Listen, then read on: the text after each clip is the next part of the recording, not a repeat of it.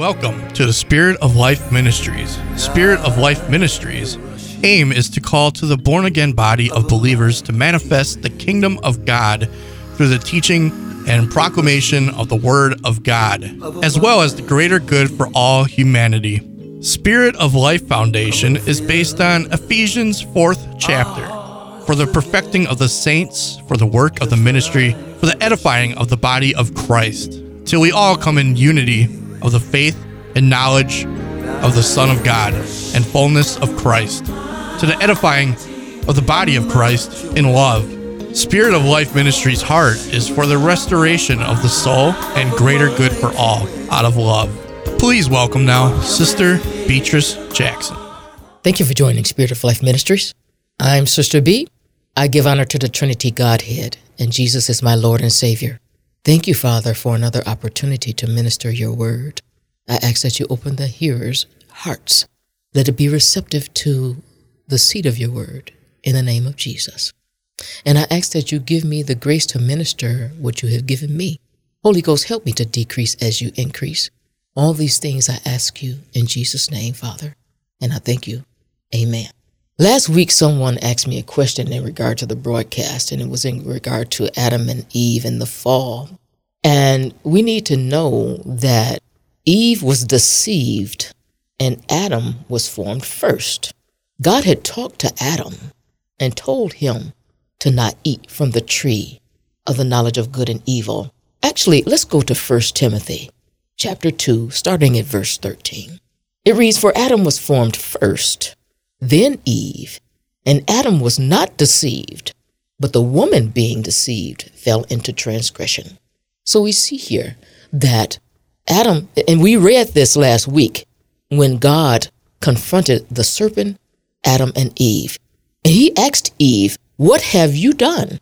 In Genesis verse 3, verse 13. And in verse 11, to Adam, God said, "Did you eat from the tree I commanded you not to eat?" So as it reads, God specifically told Adam not to eat from the tree of knowledge of good and evil. So that was a good question. So, and I appreciate questions. Anytime you want to call in and ask questions, feel free. I love it. Another result that I did not mention, the moment they obeyed the serpent over what God said, they made Satan their God, the God of this world, the little g, with the little g, praise God, which is why he is the God of this world. In 2 Corinthians, the 4th chapter, verse 4, actually, I'm going to start at verse 3. It says, "But even if our gospel is veiled," the King James Version says, "if our gospel be hid, it is veiled or hid to those who are perishing." Verse 4, "whose mind the God of this world has blinded, who do not believe, unless the light of the gospel of the glory of Christ, who is the image of God, should shine unto them," or be revealed unto them. So the God of this world, Satan, has blinded the mind of those that don't believe. And we're born in sin under the power of Satan as another result, as we know, until we accept Jesus as Savior. And the condition of the world we see around us, the evil and wickedness, stem from what happened in Genesis. Because Satan perverted God's plan for mankind. He perverted everything from God's original intent. So here we are. So again, I say that was a good question. I really appreciate that.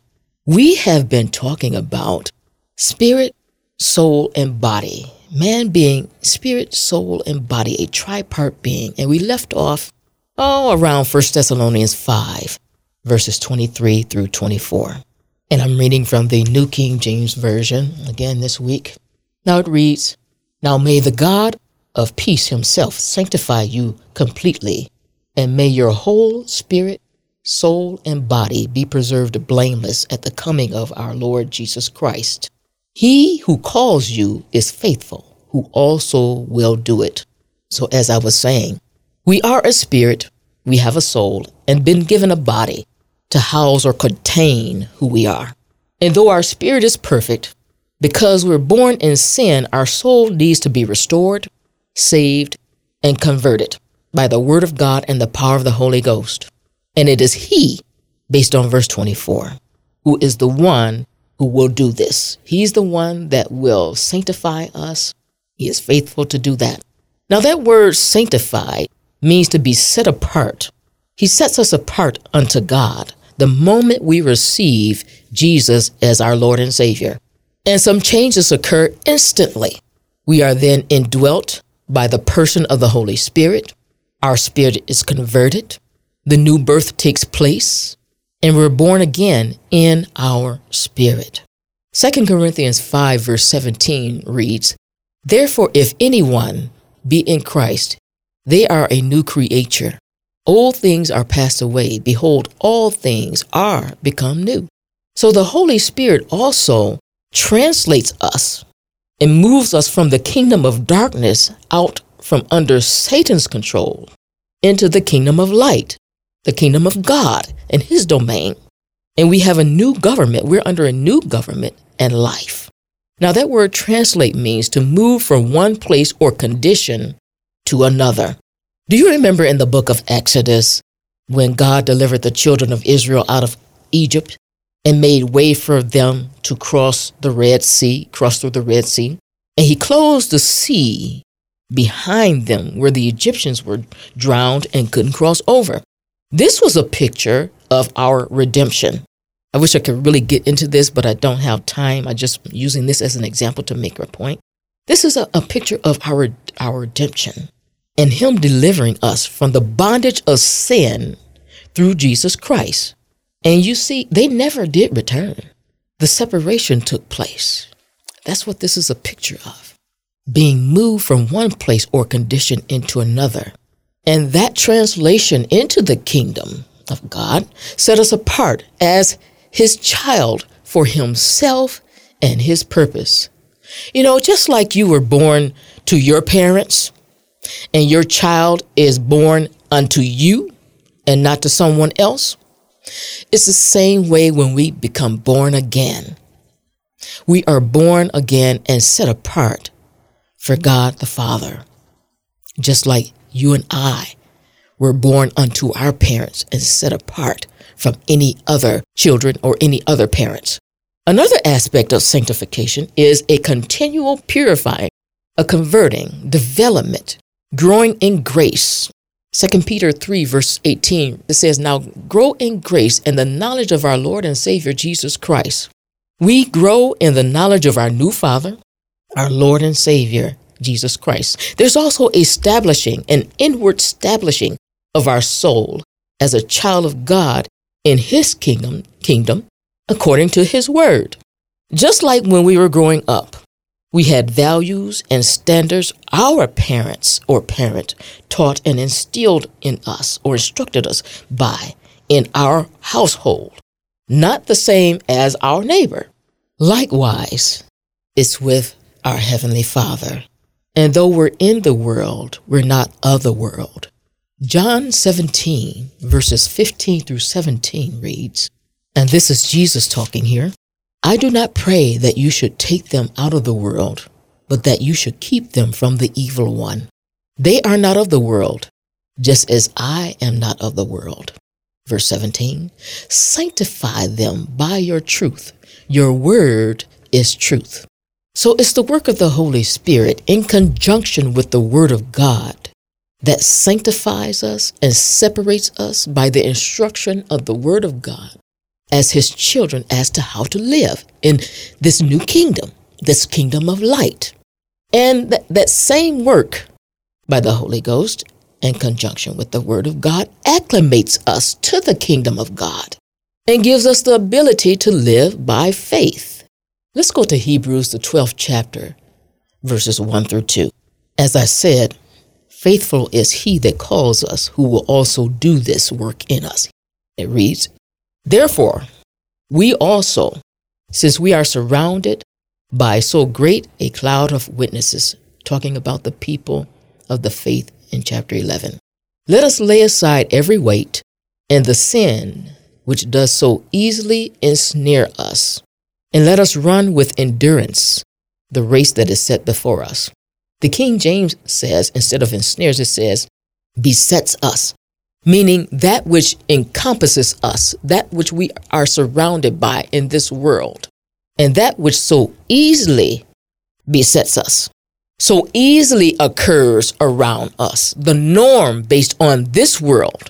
Let us lay aside the weight and those sins which so easily beset, encompass, surround us, and are commonplace, those things that would ensnare us. Let us run with endurance the race that is set before us. Verse 2, looking unto Jesus, the author and finisher of our faith, who for the joy was set before him endured the cross, despising the shame, and has sat down at the right hand of the throne of God.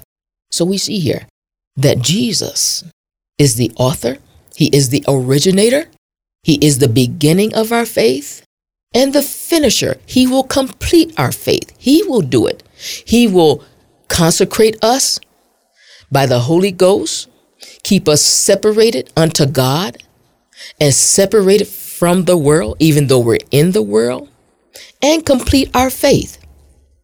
We also read that in Philippians 1, verse 6, where it says, being confident of this very thing, that he who has begun a good work in you will perform it or complete it until the day of Jesus Christ, until Jesus' return.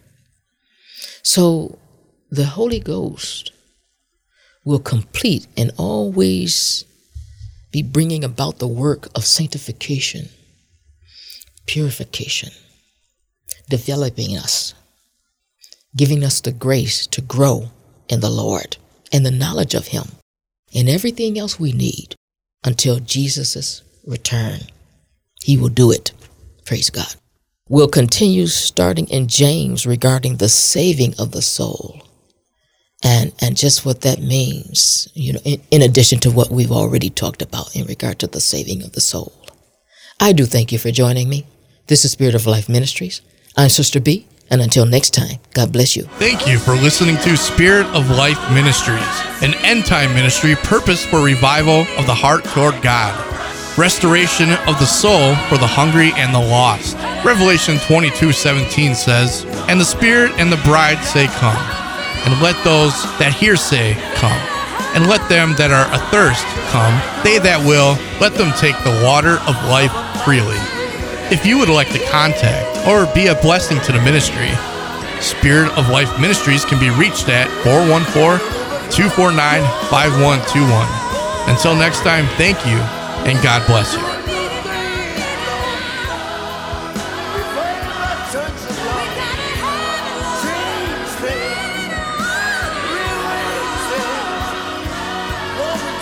The same old